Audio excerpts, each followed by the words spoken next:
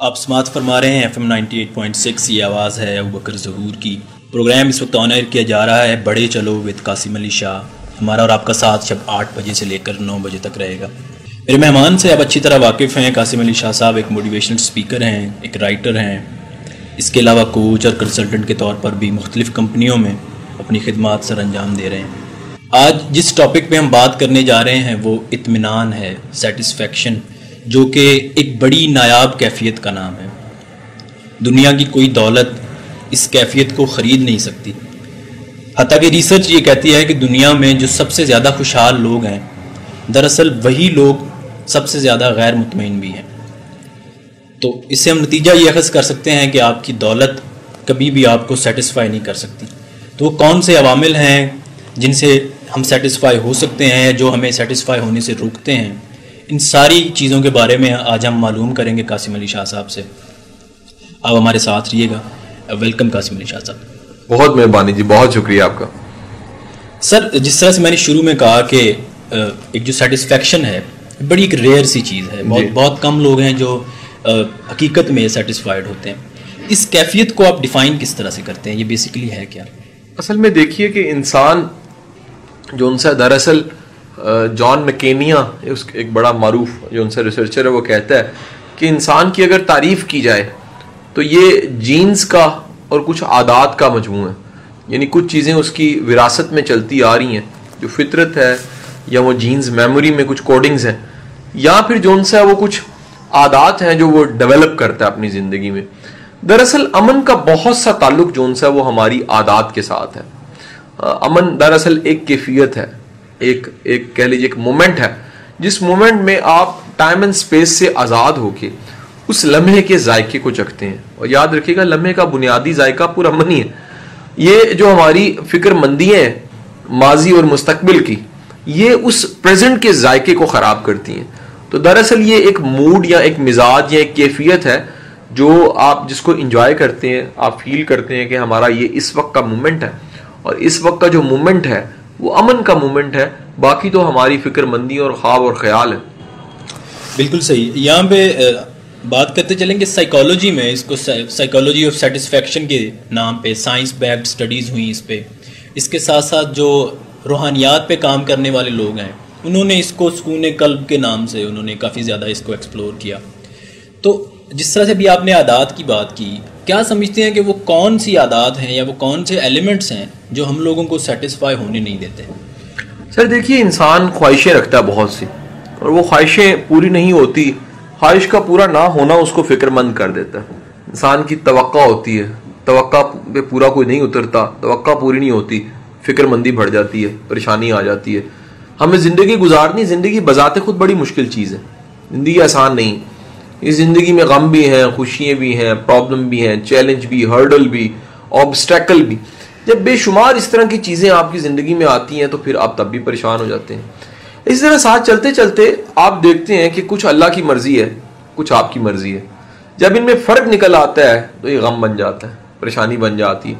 अगर जो अल्लाह चाहता है और वही आप चाहते हैं तो गम ख़त्म हो जाता है। ये फ़र्क को मिटाने वाला गम को, परेशानी को ख़त्म करता है, अमन में चला जाता है। इस तरह हमें बसा औक़ात पता नहीं होता कि हम किसी की ज़िंदगी का सुकून ख़राब कर रहे हैं, अमन ख़राब कर रहे हैं। जब किसी की ज़िंदगी का आप सुकून और अमन ख़राब करेंगे तो मुमकिन नहीं है कि आपके पास सुकून और अमन हो या आएगा। अमन और सुकून उसकी ज़िंदगी में बढ़ता है जो दूसरों की ज़िंदगी का सुकून और अमन ख़राब नहीं करता। बिल्कुल सही है। तो अभी जो सर ने 3 करैक्टरिस्टिक्स बताए हैं, अगर मैं उनको आपके लिए सम अप कर दूं तो सर कह रहे हैं कि अगर आपकी ख्वाहिशात अल्लाह ताला की ख्वाहिशात के अगेंस्ट जा रही हैं तो फिर भी आप खुश नहीं हो सकते, मुतमिन नहीं हो सकते। इसी के साथ साथ अगर आपका मुतमिन होना, इस कॉस्ट पे आप मुतमिन होना चाह रहे हैं कि वो दूसरों को गैर मुतमिन कर रहा है, तब भी आप मुतमिन नहीं रह सकते। सही। तो इसी बात को आगे बढ़ाते हैं, जिस तरह से भी आपने बात की सेटिस्फेक्शन की। तो इसमें देखा जाए तो काफ़ी ज़्यादा लोग ये समझते हैं कि एक स्पिरिचुअल स्कॉलर होना, ठीक है, एक स्पिरिचुअल लीडर का होना, एक मुर्शिद का होना बहुत ज़रूरी है। आपके ख्याल में क्या मुर्शिद के बगैर इंसान ये सेटिस्फेक्शन, ये सुकून कल्ब हासिल नहीं कर सकता?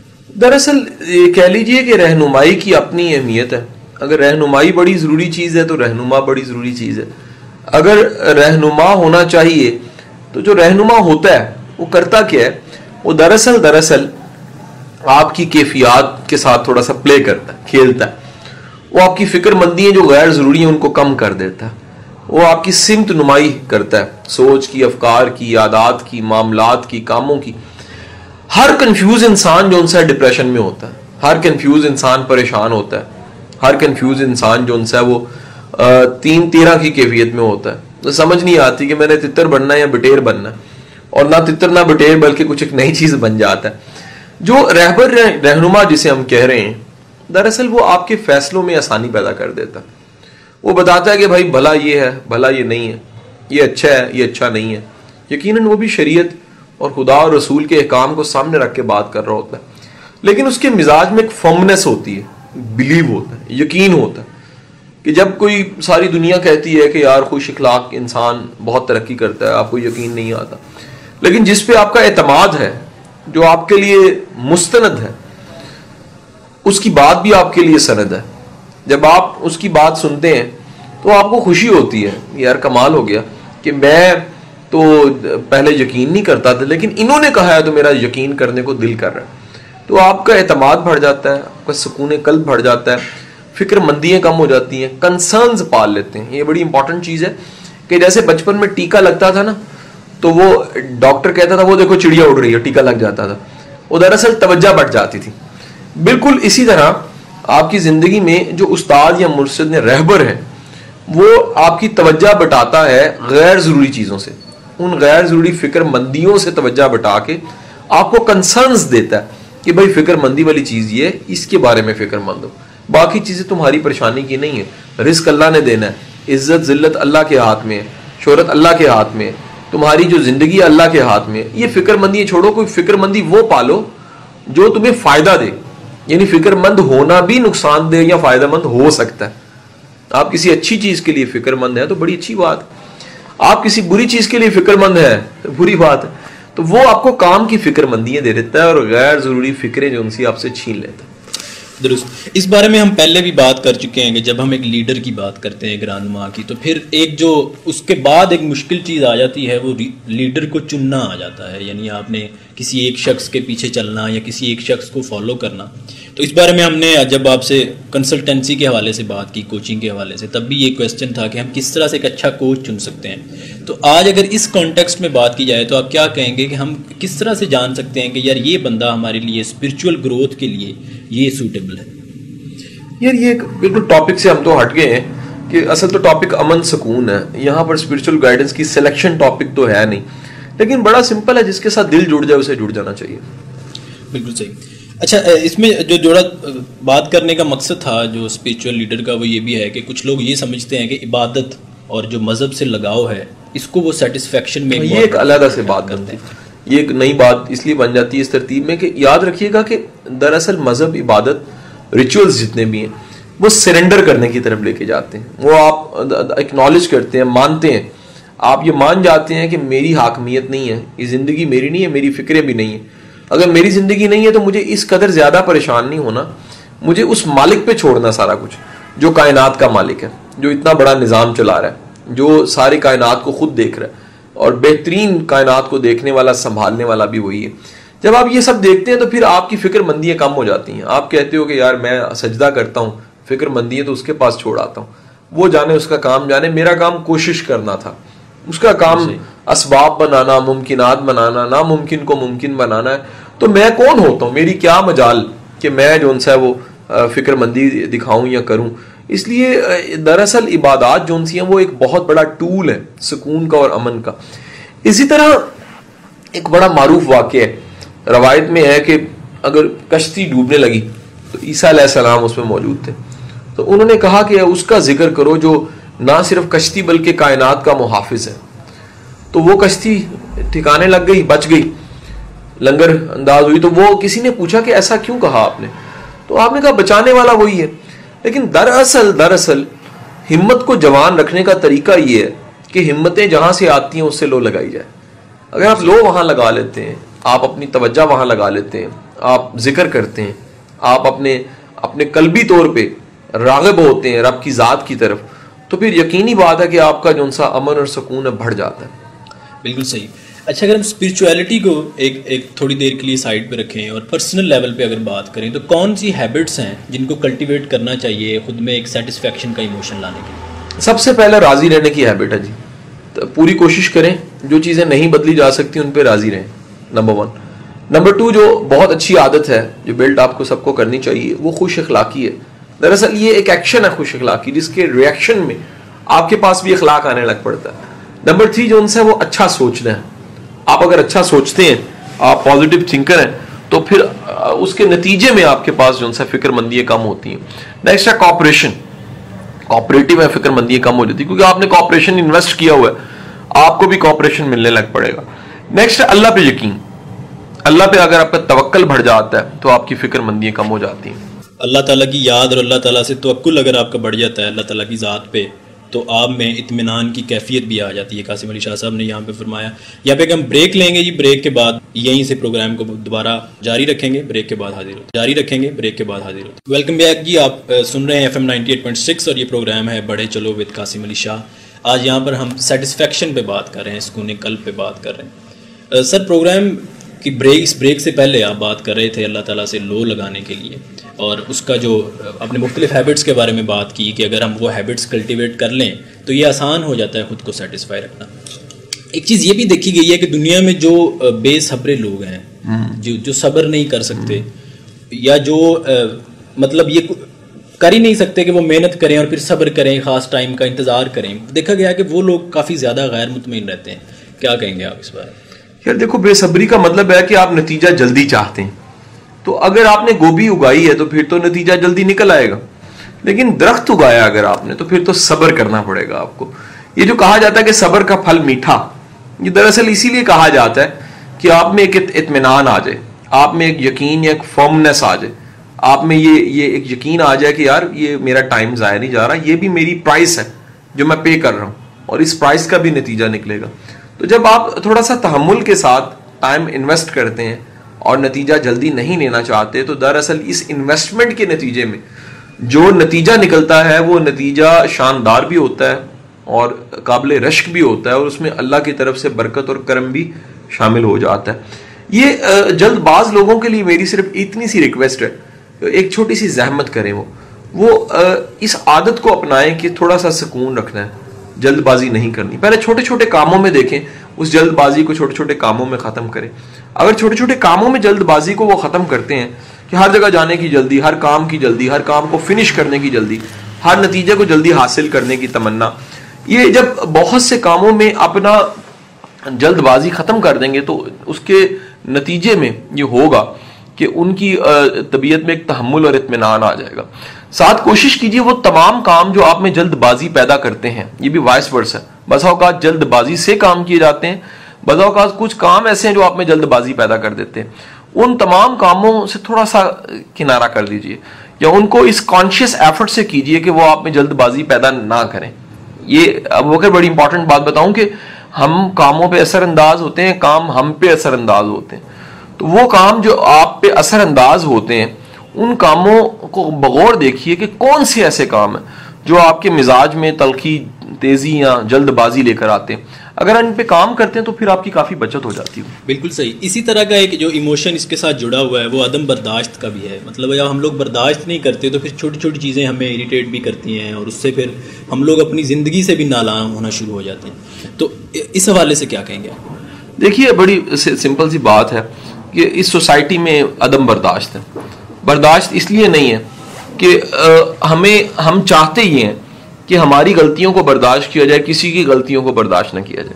हम दूसरे को ज़ीरो मिस्टेक पे देखना चाहते हैं, पॉसिबल नहीं है। भूल जाते हैं कि हम भी इंसान हैं और तमाम लोग भी इंसान हैं, हमसे जुड़ा हुआ हर शख्स इंसान है। जब सब इंसान है तो फिर कैसे मुमकिन है कि वो गलती ना करें? गलती तो करेंगे। अक्लें बराबर नहीं है, शक्लें बराबर नहीं है, नसीब बराबर नहीं है, फहम बराबर नहीं है, एबिलिटीज़ और कैपेबिलिटीज़, कैपेसिटीज़ बराबर नहीं है। जब सब चीज़ें बराबर नहीं है तो फिर एक जैसे नतीजे नहीं हो सकते। आप तवक्का नहीं लगा सकते कि आपके तमाम मुलाजिमीन एक जैसा नतीजा दें, तवक्का नहीं लगा सकते आपके तमाम बच्चों के नताइज एक जैसे आए, तवक्का नहीं लगा सकते कि आपके सब भाई जो उनसे हैं वो आपसे एक जैसा सलूक करें, एक जैसा नतीजा दें। सब रिश्तेदार एक जैसे आपसे नहीं हो सकते।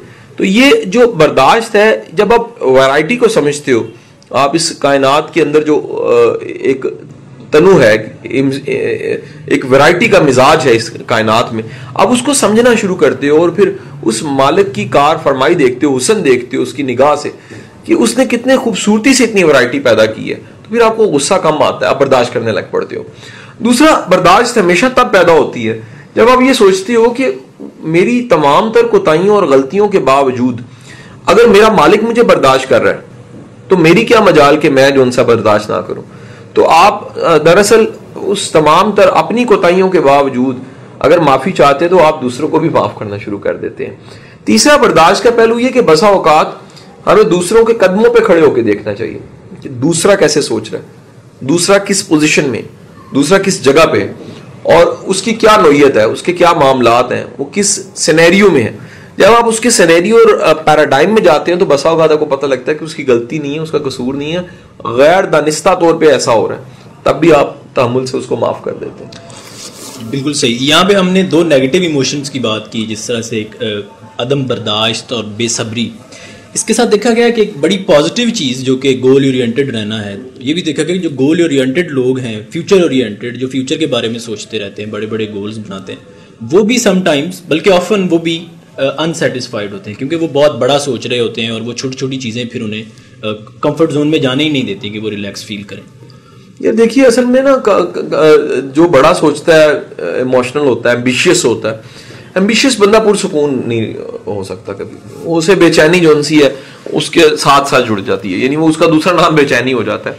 इसका एक तरीका है, एम्बिशियस होना चाहिए, लेकिन हर जगह एम्बिशियस नहीं होना चाहिए, हर जगह जो उनसे जल्दबाजी नहीं दिखानी चाहिए, हर जगह जो उनसे वो हमें फाइट वाली हालत नहीं होनी चाहिए, हर जगह जंगो जदल नहीं होना चाहिए, हर जगह तेजी नहीं दिखानी चाहिए।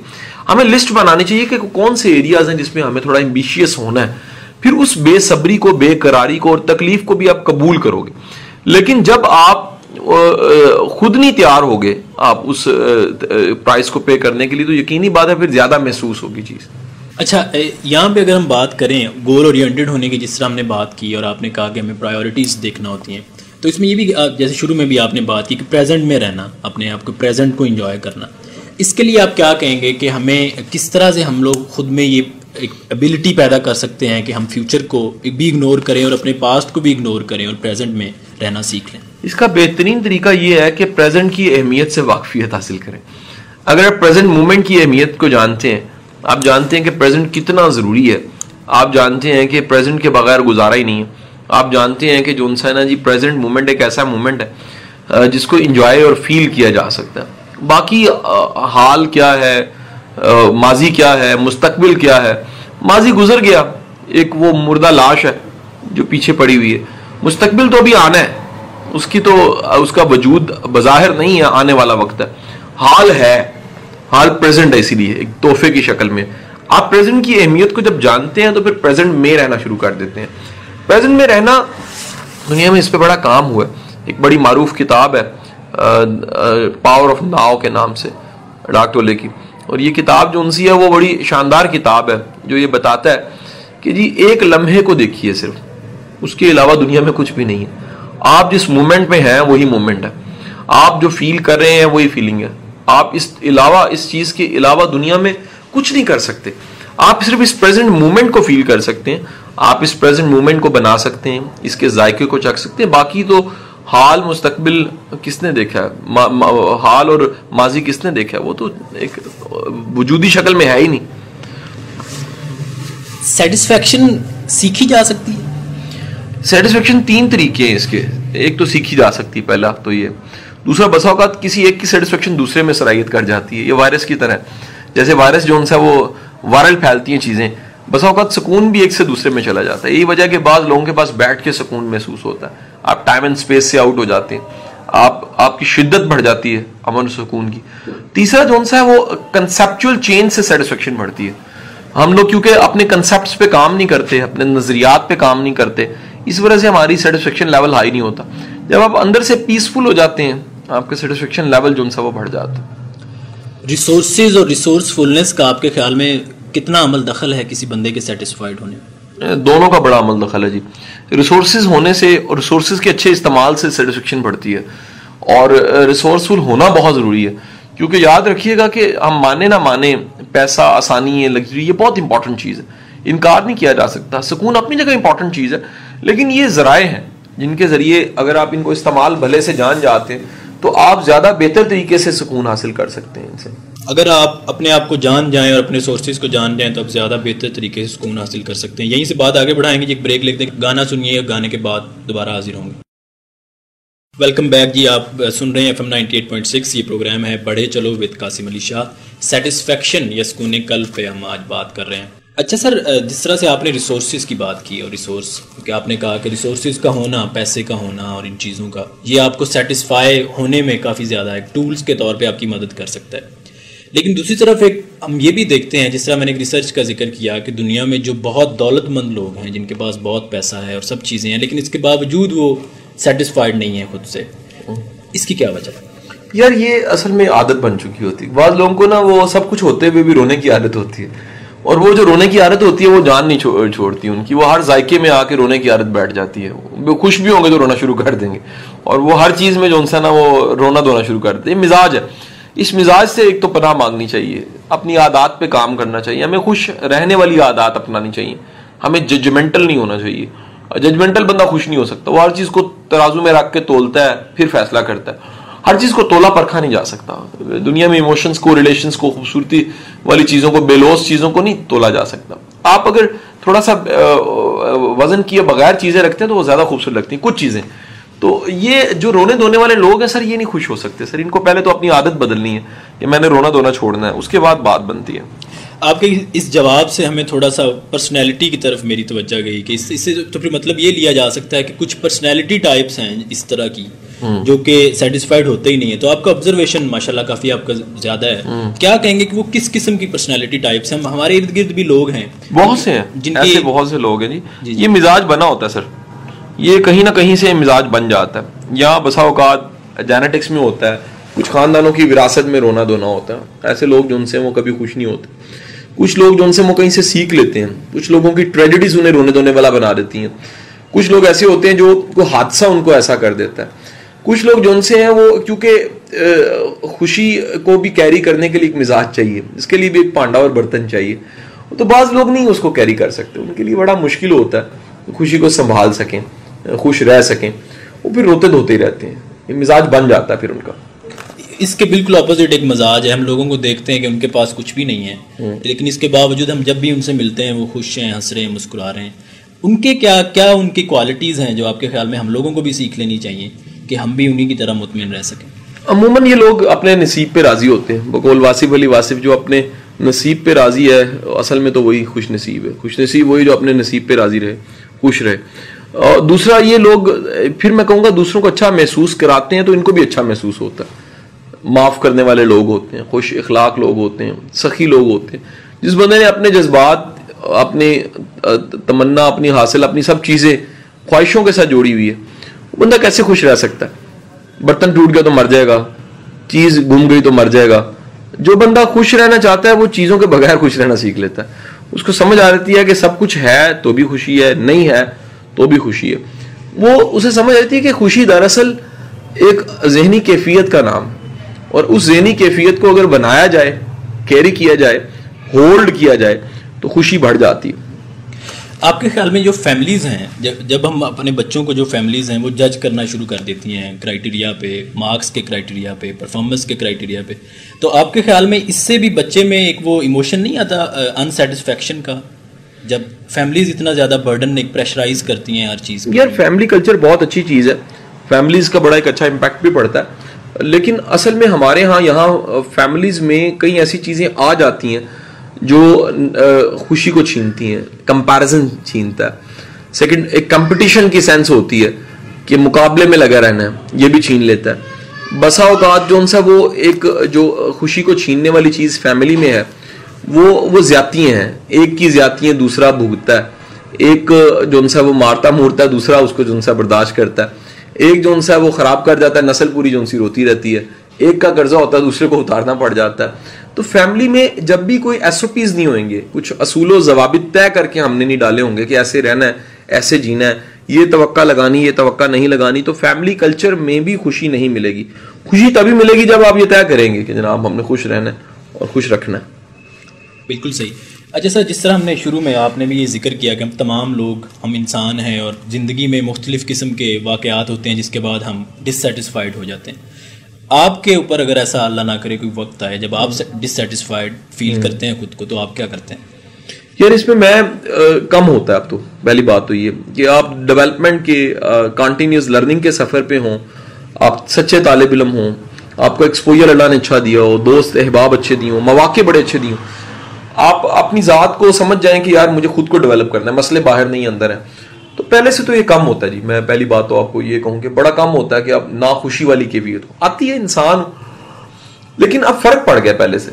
फिर मुझे ये मेरा यकीन बन गया है इस बात पे कि अगर मैं खुद को डेवलप करूंगा, अगर मैं खुद को बेहतर बनाऊंगा, अगर मैं समझ बूझ बढ़ाऊंगा, अगर तवक्कात कम कर दूंगा, अगर अपनी ज़ात को महदूद करूंगा किस चीज़ के हवाले से, उम्मीदें लगाने के हवाले से अपनी ज़ात से ज़्यादा उम्मीदें लगाऊंगा और डिपेंडेंट नहीं होऊंगा, सेल्फ डिपेंडेंट होने की कोशिश करूंगा, अल्लाह के सामने अपनी इल्तिजा करूंगा और अल्लाह पे इन्हिसार करूंगा उसकी मदद और ताईद पे, फिर मेरी खुशी नहीं को छीन सकेगा, मेरी खुशी मेरे अंदर ही रहेगी। और फिर चीज़ों को कबूल करना भी सीखना, मैंने वक्त के साथ ये सीखा है कि कितनी चीज़ों को कबूल किया जाना चाहिए, किस हद तक कबूल करना चाहिए। इस तरह आपकी बर्दाश्त बढ़ जाती है। जब आपकी बर्दाश्त बढ़ती है, अल्लाह पे तवक्कल बढ़ता है, खुशी भी बढ़ जाती है आपकी। एक आखिरी सवाल जो मैं आपसे करना चाहता हूँ वो सुनने वालों के लिए एक पैगाम की सूरत में, वो ये कि इस वक्त जो हमने बातें की, हैबिट्स की बात आपने की ख़ास तौर पर कि हमें हैबिट्स बनाना होती हैं, हमें वो इमोशंस कल्टीवेट करने होते हैं जिनकी वजह से हम फिर सेटिस्फाइड फील करें, हमें अदम बर्दाश्त से बचना है और बेसब्री से बचना है। तो इस वक्त जो सुन रहे हैं उनके लिए आप जो मोस्ट इमीडिएट वो क्या कर सकते हैं? अगर कोई अनसेटिस्फाइड जो लोग फील कर रहे हैं कि उनमें कोई इत्मीनान नहीं है, उन लोगों को आप क्या पैगाम देंगे? अच्छा सवाल। देखिए, वो तमाम लोग जो जिंदगी से खुश नहीं है, वो किसी दिन किसी हॉस्पिटल का चक्कर लगाइए और जाके देखिए कि जिंदगी किस कदर तकलीफ में है वहाँ। अब वो कभी जहमत करें और किसी जेल का चक्कर लगाएं और वहां जाके देखें कि कैदी किस तकलीफ में है। किसी हवालात का चक्कर लगाएं, उन्हें पता लगे कि कितने लोग बेगुनाही में अंदर हैं, उन्हें पता लगे किस कदर तकलीफ है दुनिया की। वो किसी रिटायर्ड होम फाउंटेन हाउस या किसी पागल खाने का चक्कर लगाएं, उन्हें पता लगे कि लोग उनसे ज्यादा खूबसूरत और बेहतर हालत के लोग जो उनसे पागल खानों में गल सड़ रहे हैं। जब ये बंदा थोड़ा सा मुआवजना नीचे से करता है ना अपना, बंदा सेटिस्फाई हो जाता है। हमारा ये जो ऊपर देख के मुआवजना है ना, इसने हमें बड़ा नाशुक्रा कर दिया। हमें हमेशा मुआवजना जो उनसे करना चाहिए जो बड़ी मुश्किलात में और फिर भी जी रहे हैं। कभी आपके घर बारिश हो तो आप आराम से बैठे होते हैं, उस झुग्गी वाले के पास जाइए जिसकी झुग्गी से पानी टपक रहा है और उसके छोटे छोटे बच्चे हैं और वो सर्दी में ठट रहे हैं और दुआ मांग रहे हैं कि मालिक बारिश रोक दे। तो आप जब भी मुआवजना जो उनसे वो करते हैं उस तबके से जो आपसे बेहतर नहीं है, थोड़ा सा कमतर है, हालात में बेहतर नहीं है, तो फिर आप शुक्र अदा करने वाले बन जाते हैं। दूसरा मेरा मशवरा है, अल्लाह पे अपना यकीन बढ़ाइए, अल्लाह पे अपना बिलीव बढ़ाइए। आपकी तमाम तर एफर्ट्स, तमाम तर काविशें, तमाम तर चीजें जो आप कर रहे हैं, एक एक कदम, वो कह रहा है मैं जर्रे जर्रे के बराबर भी चीजों का हिसाब दे देता हूँ, तो किसी चीज से इनकार नहीं मैं करता। तुम मेरी तरफ लपको आओ, मैं उससे जल्दी में तुम्हारी तरफ आता हूँ। तो जब आपका अल्लाह की जात पे यकीन और ईमान बढ़ जाता है तो फिर यकीनी तौर पे आपका पीस और सेटिस्फेक्शन भी बढ़ जाता है। बहुत शुक्रिया जी। ये था आज का प्रोग्राम। सामीन, आपने सुना बढ़े चलो विद कासिम अली शाह FM 98.6 के लाइव स्टूडियो से। अगले हफ्ते आपसे फिर होगी मुलाकात। अल्लाह हाफिज़।